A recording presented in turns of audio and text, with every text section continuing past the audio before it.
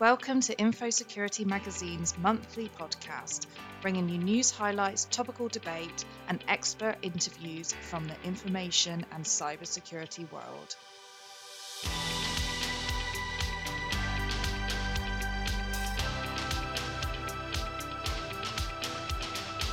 Hello everyone, and welcome to this February episode of the Infosecurity Magazine podcast. My name is Beth Mondrell, and today I'm joined by our news reporter, Kevin Poirot.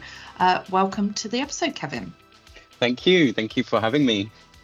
And a really interesting topic that I won't take all the credit for the information you've pulled on this one, actually, Kevin, because you've done a lot of work to uncover the issues behind cyber attacks that are affecting small and medium-sized enterprises, so SMEs.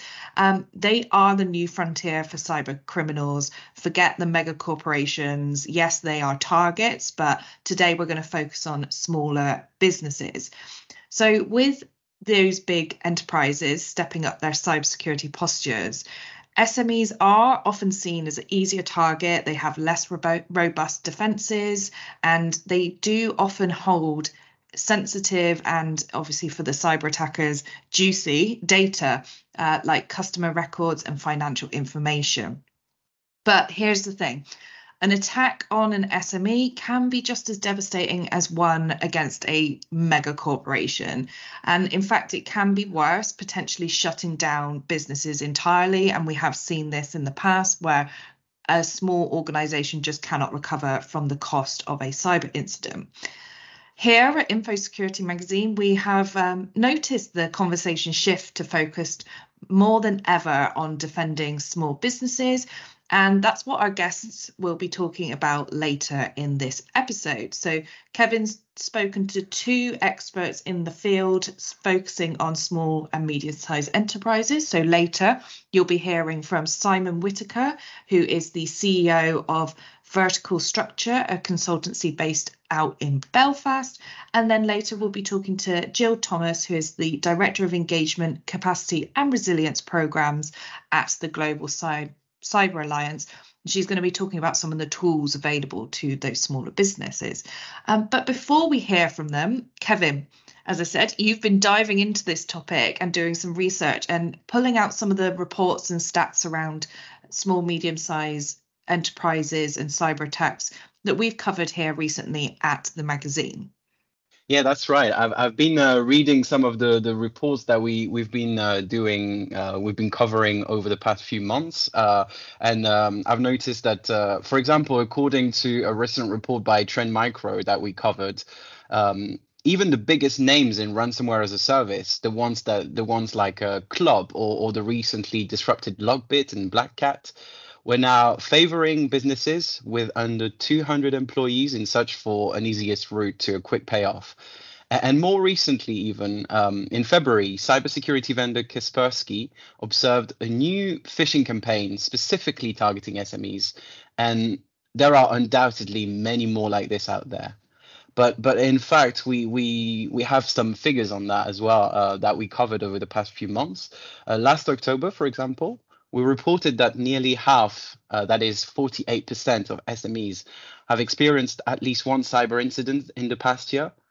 This came from a survey conducted by Sage, an accounting software provider, and Sage actually held an event to launch their report. And I attended the event, and someone from Rush Healthcare, which is one of Sage's customer, came to share her experience of being attacked by a cyber attack, and so she's called Cindy Cleesby. She's a Rush spokesperson, and she said, 2 months after we decided to change our data hosting servers, the providers we were working with, who was hosting most of our data, was hit by a cyber attack. They then shut down the systems for 6 months, meaning we had to do a lot manually during that time, including invoices. So as we can see with this example, a lot of these SMEs, they have to go back to pen and paper, and obviously it's probably less efficient. So they're losing a lot of money. It's a lot of faff really for probably everyone across the business. but sometimes the impact can be even more devastating. Sadly, a lot of them have to shut down business because of a cyber attack. I remember seeing an older report saying that around 60% of SMEs actually have to shut down after a cyber attack. It's very hard to take this number with a pinch of salt. Obviously, it's very hard to have comprehensive figures on that, but there are several reports saying that the impact of a cyber attack to an SME is usually bigger and more significant than to a bigger corporation. Yeah, it's really interesting that you bring up that example there as well, Kevin, because sometimes we talk about these things and it's hard to connect it with someone that's experienced it in real life. But doing things manually, okay, it sounds like a quick fix and an easy solution, but for 6 months, that's a long time. That's a lot of people. That disrupts the business from top to bottom and can be really, like you said, devastating for a lot of organizations. And we have certainly seen companies suffer huge costs, and some of those costs are just not recoverable for small businesses. So, as I said in the intro, that's why we wanted this edition of the podcast to be about SMEs and offer some advice and steps for small businesses to take to improve their cyber defences. So, Kevin, you spoke to Simon Whittaker from Vertical Structure in Belfast, and he had some great takes on the challenges that SMEs face and some of the successes around the effort to protect them and make them more cyber secure. Yeah, exactly. Simon and his company are involved in multiple projects involving working with UK-based SMEs. So he's also an NCSC cyber advisor and assessor. He's a cyber first ambassador, and he's been involved in a UK-funded Cyber Essentials program, which has been targeted at helping some of the most targeted SMEs in the country. Namely, it started with law firms and charities, and it's now being extended to some AI tech firm as well. But let's hear Simon about on some of the quick fix and the things that SMEs can do to improve the cybersecurity at no cost. Hi, Simon. Thank you so much for coming on the show, coming on the podcast today. So today I wanted to talk to you about how SMEs, small and medium enterprises, can improve their cybersecurity posture, how they can mitigate cyber threats, and what kind of help and assistance they can get. So based on your experience, where do you think are the biggest gaps in SMEs cybersecurity posture today? So I think it depends on an awful lot of different factors, different industries, that sort of thing. I think the number one thing that we see is that people don't know what to do. I think they're very concerned about something. They know they have to do something, but they don't necessarily know what it is. So, a lot of vendors come along and they say, yes, you need to buy this piece of hardware and this will solve absolutely all of your problems, or they say, here's a new piece of software, this is going to prevent everything from going wrong, and I think in many cases they just suffer from a lack of advice in many ways, that they get maybe some poor advice, or they get some advice that isn't necessarily as tailored to them as could possibly be required. So one of the most important things I think that any SME needs is the right person to ask, the right organization to go to and just say, listen, what am I supposed to do? Because there's so many things out there. And, if we look at this industry, cybersecurity means so many different things to so many different people.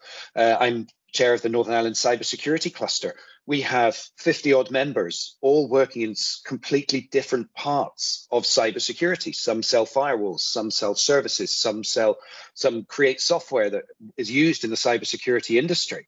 And each and every one of them is different. Each and every single one of them is a different part of the cybersecurity industry.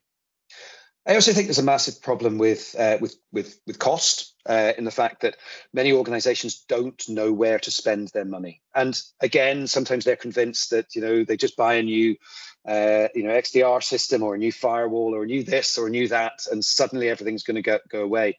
And then they don't actually have the money to do what's needed. One of the things we try to do with all of our clients is to help them to look at things from a risk-based approach. So what is the actual problem that they're facing? Where are the actual gaps? Looking at doing a risk analysis and a gap analysis and saying, listen, here are where your problems are. So let's look at spending a little bit of money there. Let's think about things like exercising, cyber incident exercising. There's a new scheme from the National Cybersecurity Centre where they are doing they're accrediting organizations to do cyber incident exercising, where they're actually saying to companies, try and see what happens when something goes wrong. That sort of thing can be really good, really beneficial to organizations, maybe in many cases more than buying a brand new piece of software that claims to remove every single virus under the sun. There are many different ways in which SMEs can do things, but what they've got to do is they've got to get that right advice first. I also think that sometimes there can be restrictions from, a lack of guidance internally. You look at some organizations that don't have a CISO, for instance, and not everybody has to have a CISO. Don't get me wrong. I'm not saying everybody needs to go away and appoint the board. But what they do need to do is they need to think about security, and they have to have somebody who's responsible for that.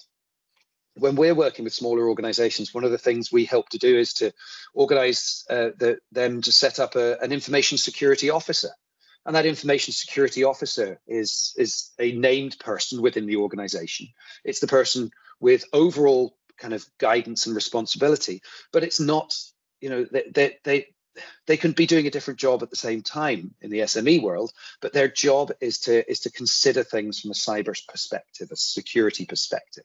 So, in our world, when we're helping organizations to get ISO 27001, for instance, we give them a hat. And we say to them, this is what you can say when you're putting on your ISO hat. Here is your actual hat. It's like an FBI hat sort of thing. But it means that they have that understanding, and everybody else who works with them has that understanding that they are now talking with their CISO or their ISO head on them. So the overall answer to your question is there are a lot of different factors in cybersecurity posture, and many of them start at the very basic level. So, we're probably going to talk in a bit, Kevin, about things like cyber essentials and, the thing that UK government is doing to help organizations to understand these things. And one of the things, that you should be doing is to establish your baseline. I think things like cyber essentials really help you to do that. Mm-hmm.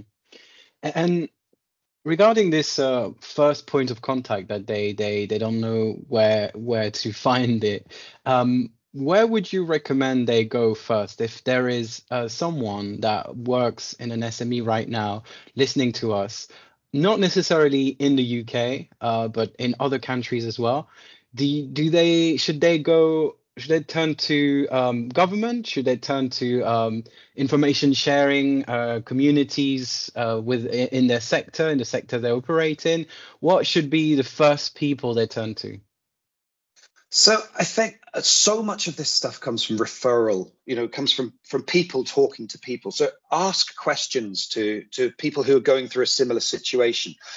For instance, in Northern Ireland, we've been doing some work with the Law Society of Northern Ireland. It's a membership body, and they say, here is somebody who knows about cybersecurity. In other parts of the world, you will have membership bodies where they basically are saying, we are a group of engineering companies in south of France. Who has been through a similar situation? So there are definitely some advantages of going to see a membership body, a membership organization like that. In some parts of the world, you might find that you've got a cybersecurity cluster, a group of companies who are there to help develop things. I've already mentioned about here in Northern Ireland, we've got our UK, we've got the cybersecurity cluster. We work very closely with Cyber Ireland, which is the Irish cybersecurity cluster, and there are all of those sort of places where people can go to.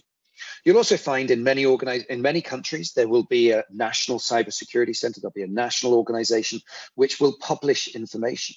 I've had the privilege of speaking with both of the previous heads of the UK National Cybersecurity Centre, the previous cybersecurity director from the White House in the US, and all of them, to a single person, have said that the government are there to help them, and that what they're always trying to do is they're trying to provide guidance and advice. So sometimes you might find that the national cybersecurity centres are a good place to go to as well.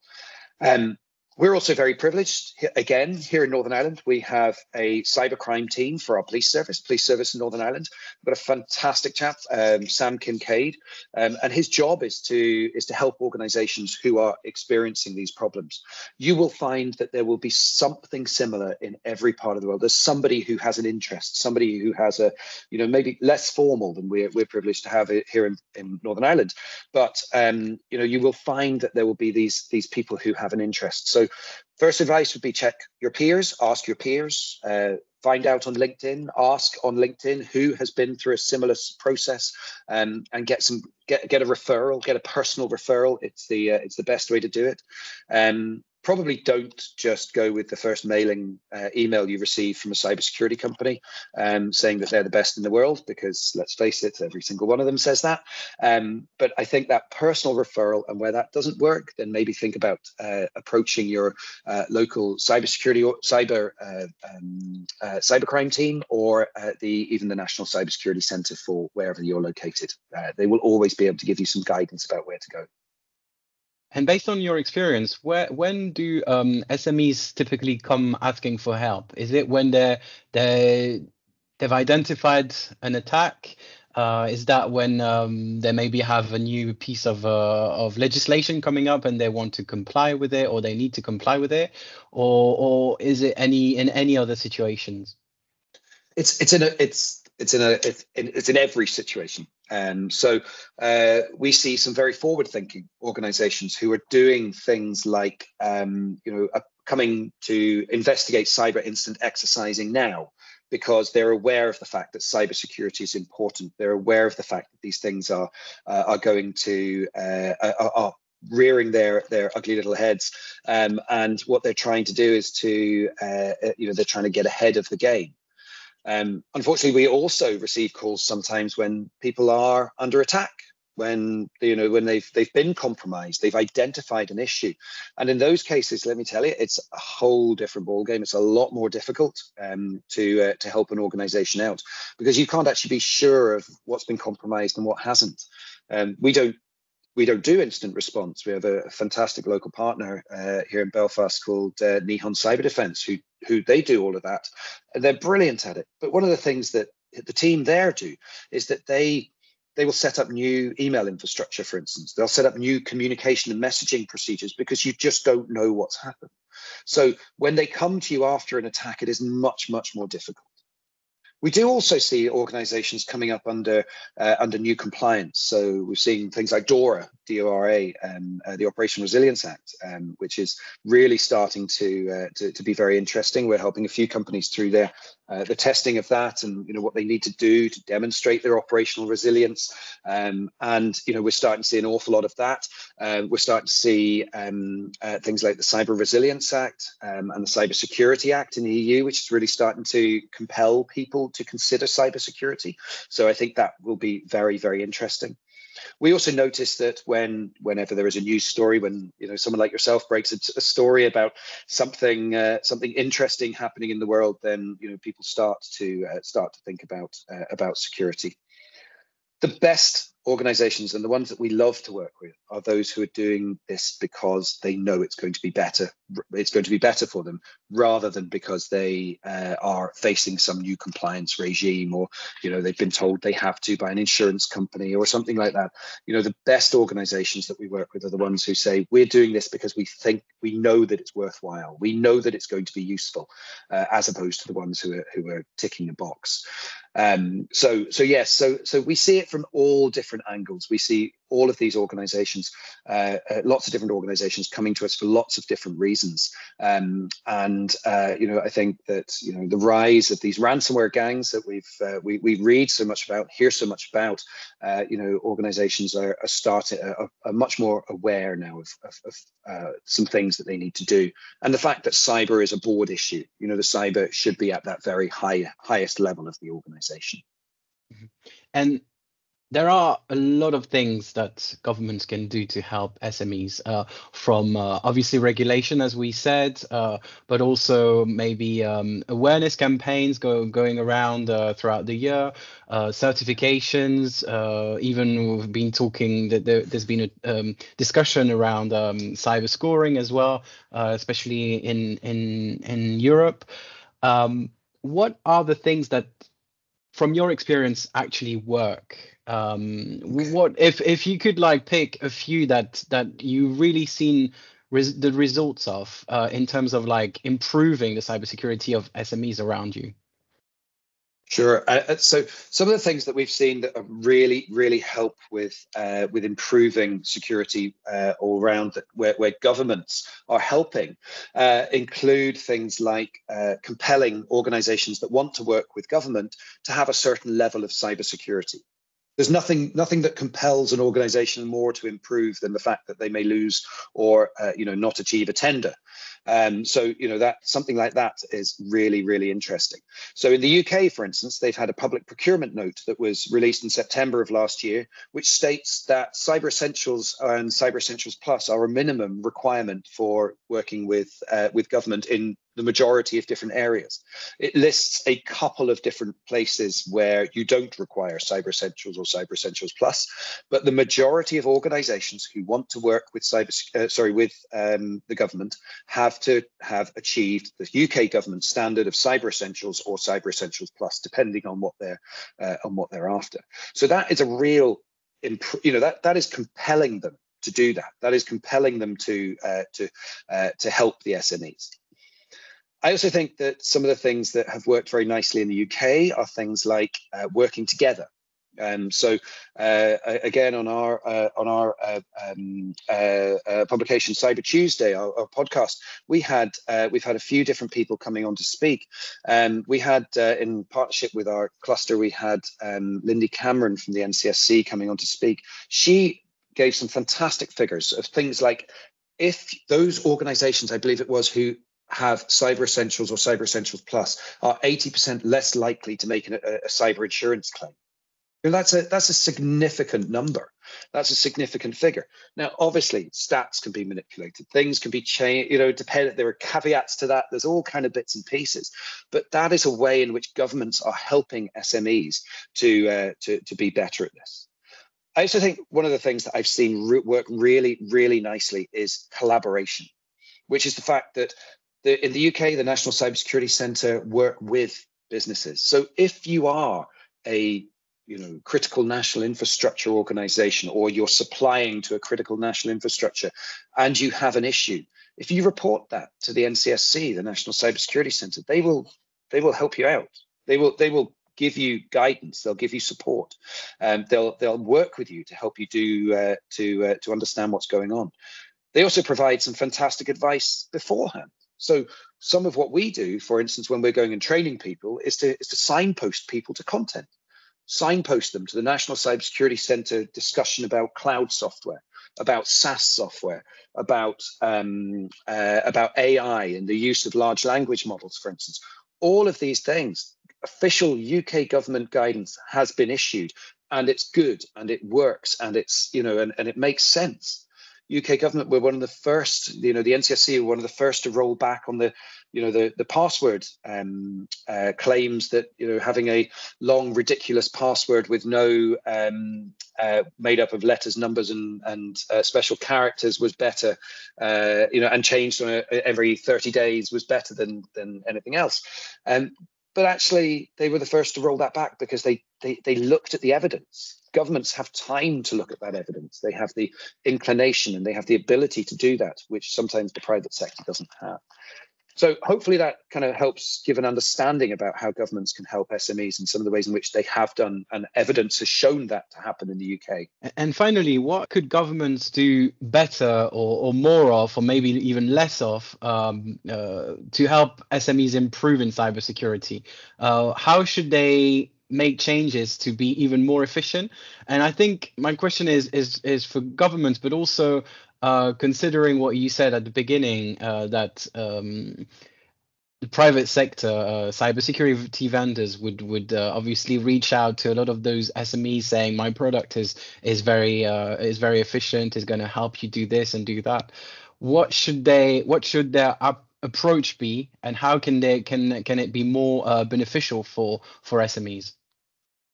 Brilliant. Yes. So I think to help governments doing more or less of things, I think part of what government can do is to continue, especially in the UK, doing what they're doing at the moment, which is to mandate that organisations need to be a certain level have a certain level of cybersecurity awareness before they are allowed to do work with organisations, with government organisations.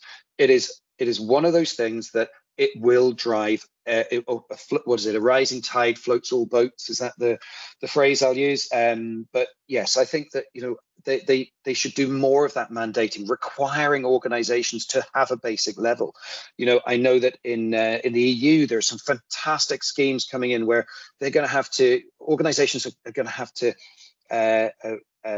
certify that their product is valid for the lifetime of the product, that security updates will be released for the lifetime of the product, things like this.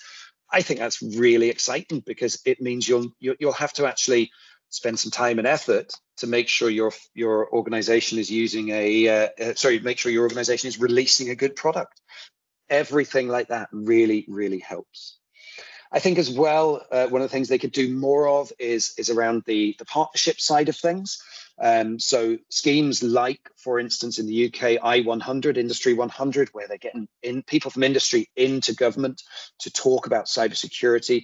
They're getting people from government into industry and sharing information. And it shouldn't just be a siloed thing. I was also, when I was privileged enough to speak to Kemba Walden recently, who used to be the White House director of cybersecurity, and one of the things that she said is that the collaboration between international governments. That is something that governments can do more of. We've seen very recently, with with Lockbit becoming getting picked up just very, very recently. That is an international solution to an international problem. In our case in Northern Ireland, because somebody's attacking a critical national infrastructure in Ireland, in the south, that has an impact on people in the north. If somebody's attacking a power station in Germany, it has an impact on people in France. These things do not stop at the borders. So a good bit more of collaboration. And it's just wonderful to think of the fact that, Kemba Walden and Lindy Cameron and Claire, I can't remember her surname, who's the Australian cybersecurity minister, are all sitting down and talking about this stuff. I just think that's so exciting.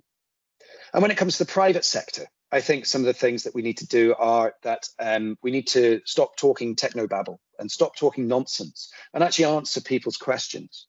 Our brilliant head of penetration testing, Michelle Simpson, was just reading a piece she wrote recently for a publication. And she said that one of the things that annoys her the most was when people don't answer questions and just talk techno rubbish. She hates it when people kind of are, you're more confused by the time people have finished speaking than when they began. And I think that what we really need to be doing is to be talking real language to real people and helping them to understand what they should be doing. They should also just be looking at trying to fix the basics. If you have a look at the majority of breaches that we see, they are not massive nation state breach with the power of a country behind them. It's because somebody had a password of password 01 and a an RDP port, remote desktop port open to the world. Those are where the breaches happen. So that's what we've got to do, is we've got to stop talking techno nonsense. We've got to fix the basics, and we've got to help people to understand what they should be doing. That would be my 2 cents. Thank you so much, Simon. Brilliant. Thank you so much for having me, Kevin. I really appreciate it. Great to hear from Simon there. A really good chat you had with him, Kevin. Interesting at the end there how he was talking about how government should be compelling companies to be secure. Obviously, I guess that's based on his background working in the Cyber Essentials program. And obviously that international collaboration is key. I think that's something we hear a lot, but it's worth reminding everyone that it's not just, there are no borders when it comes to cyber attacks. Yeah, and just speaking about international collaboration, I think Simon was thinking of Claire O'Neill when he said Claire from the Australian government. Claire O'Neill is the Australian Minister for Home Affairs and the Minister for Cybersecurity. A great title, by the way, Minister for Cybersecurity. But yeah. Yeah, I mean, we're all guilty of forgetting names and job titles now and then. And it's also funny, he talked about like talking techno rubbish. And I kind of get what he means. And I think in politics, they say, if you're explaining, you're losing. And maybe that's something we should think about. If you're over explaining something and using a lot of jargon, you're probably losing the connection you have with the person or losing their understanding. So no techno nonsense, as Simon said. Now we'll head over to your kind of second guest that you spoke to, Kevin, about some of the tools that are out there that SMEs can use to become more secure. Yeah, so there's a lot of guidelines and initiatives. If you just search on Google guidelines SME cyber, you will find a lot of these just in English, and I'm guessing there's a lot more in different languages. Many governments, including the UK's and the US's, share valuable resources for SMEs. I think Google very recently launched a hacker-backed SME security training scheme. The EU also partnered with researchers to launch an initiative called EnsureSec in February, so this month. It aims to ensure that SMEs have adequate technological knowledge and defenses against hackers and fraudsters. And these are just a few of them, or there's a lot of them out there. But I really wanted to, for this episode, I really wanted to find something that was immediately actionable for someone working at an SME listening to us. So that's why I talked to Gill Thomas, Director of Engagement, Capacity and Resilience Program at the Global Cyber Alliance. So the GCA packaged a lot of great, immediately usable cybersecurity tools for free. It's called the Cybersecurity Toolkit for Small Businesses. And let's just have a listen, because Gill will guide us through what it offers. Hi, Gill. Thanks for coming on the podcast today. So I wanted to chat with you about something that is very important to us at Infosecurity Magazine, SMEs and how they can deal with cybersecurity, how they can mitigate cyber threats, and also how they can respond to cyber attacks or cyber incidents.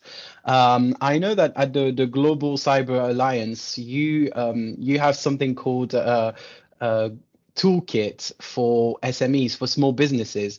Could you maybe start by telling us a bit more about what it is and how the idea of coming up with this initiative started?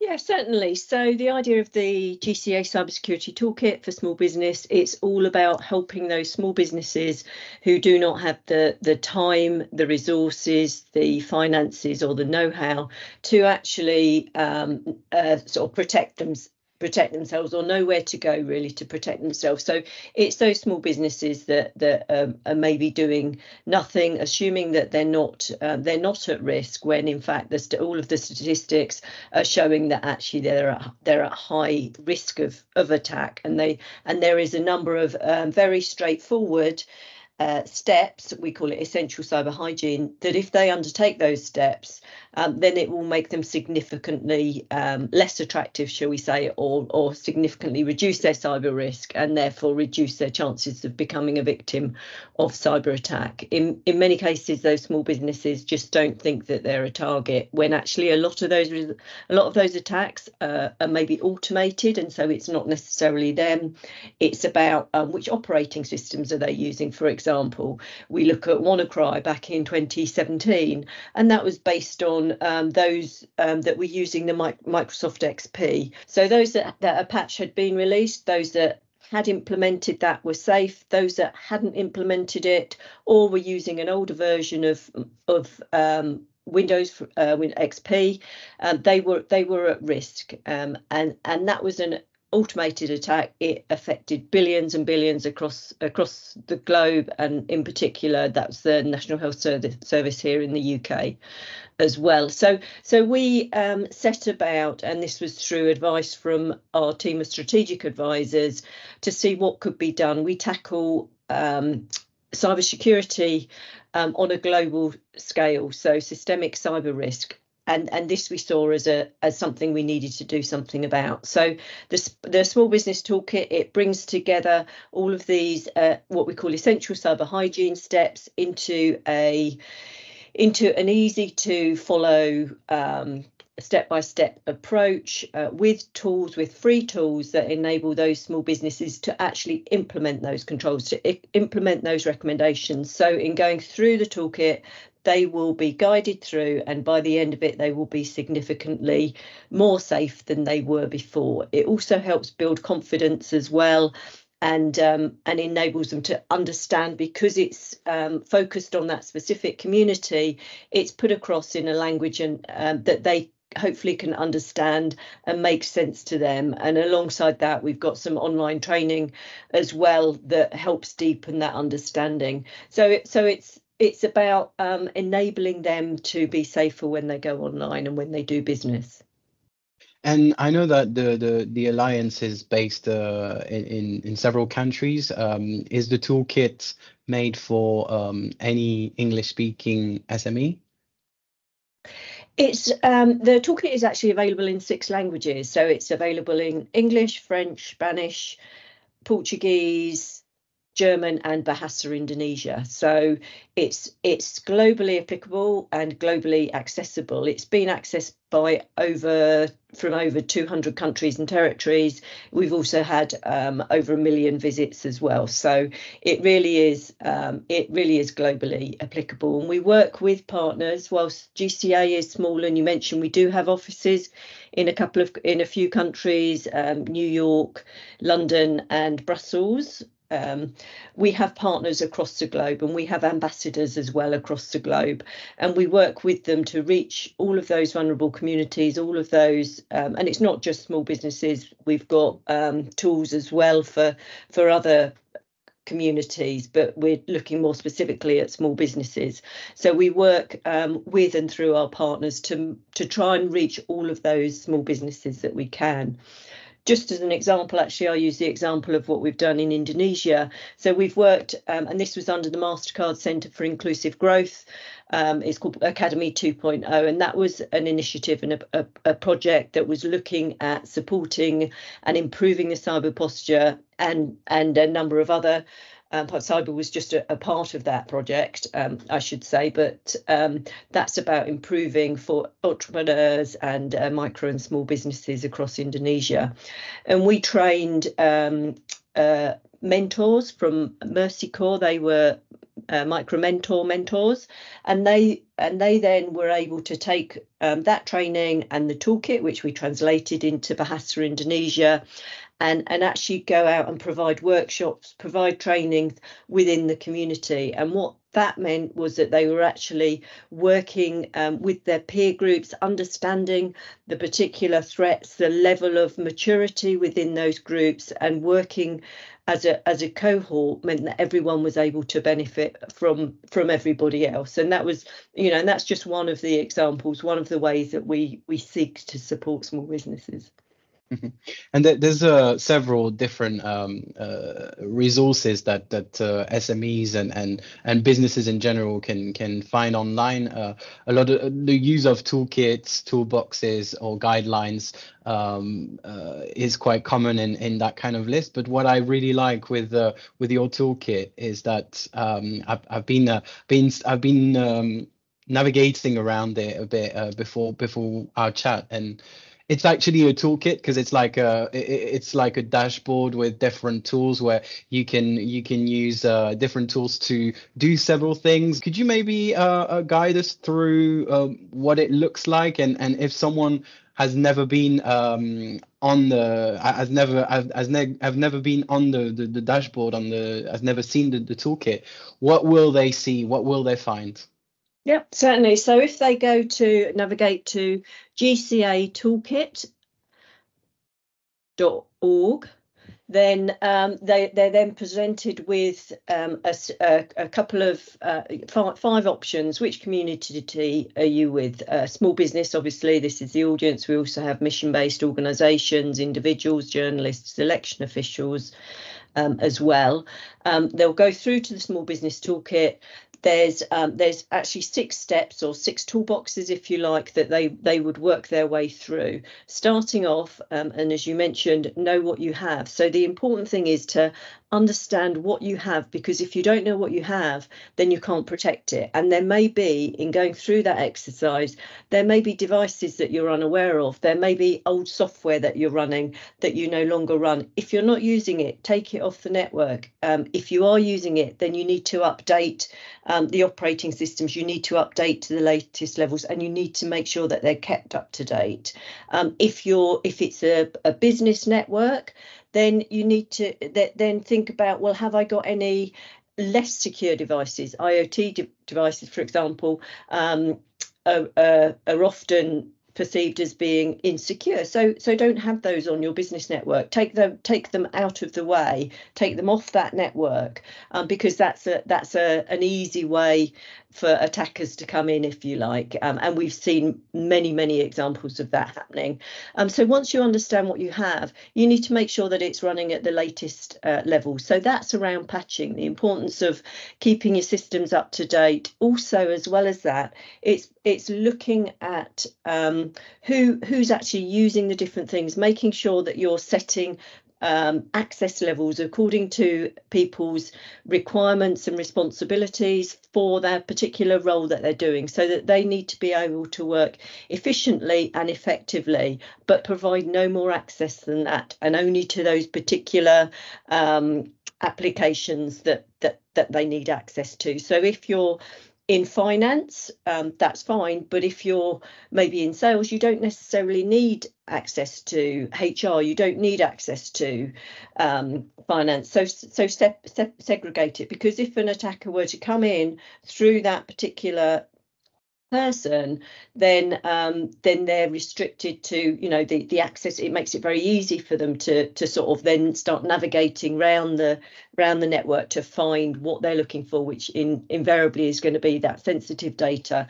What are your crown jewels, if you like, and trying to attack those. So it's updating your defences. It's then looking at passwords, making sure again they're strong, they're long, they're complex, and they are unique to every account.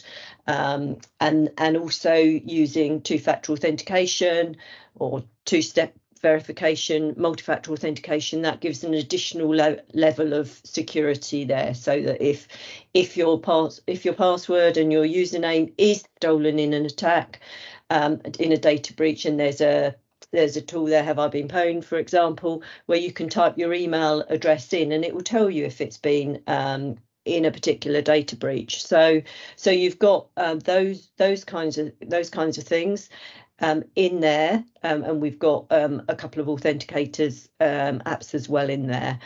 We then move on to phishing and malware. That's around antivirus. We've also got a service that we developed known as Quad 9, and that was developed in conjunction with IBM and Packet Clearinghouse. That's actually protecting the City of New York public Wi-Fi systems. It prevents users from accessing known malicious websites, and as I say, the public offices, I think libraries and so forth across New York actually implemented it and put it on their network. So if you're using public Wi-Fi in any of those locations, then you should also be linking through Quad 9. But that takes less than 5 minutes. You can put them on your device. It's just changing a few settings. Put it on your device, put it on your routers, and that provides you with protection there. We also then move on to the importance of backing up and providing both on and offline backups, and move further on to a slightly more complex but important authentication standard known as DMARC, which helps prevent users from or criminals from actually impersonating you using your exact email address. That's backed up as well with a set of mini training courses that provides more in-depth knowledge as well, and they take about 15 minutes each. So that's a sort of a really quick run through, but it does address those critical controls, that essential cyber hygiene, which if they're implemented, and in fact what we've found, we've got a report on our website that implementing the tools in the cybersecurity toolkit specifically against ransomware can protect up to 72% of those common attack vectors. Great to hear from Gill there, and hopefully some of our listeners will be able to explore that GCA toolkit. We'll include links in the episode description. But thanks, Kevin, for bringing our two guests to the podcast. Really interesting conversations, and hopefully it's inspired some of our listeners to have a look at what they've got available to them in terms of their cybersecurity of their small businesses. But that is all we have time for today. So thank you to our guests, Simon Whittaker and Gill Thomas, and Kevin, obviously, for digging up all the information around this topic. But until next time, that's it from me, and we'll see you later. Goodbye, everyone. Goodbye. Thanks for listening to the Infosecurity Magazine podcast. For in-depth interviews with the industry's leading experts, check out our sister podcast where we sit down with a cybersecurity expert to discuss the hottest topics of the day and their personal journey into cybersecurity. And of course, for more news, analysis, and expert insight, head to the Infosecurity Magazine website at infosecurity-magazine.com.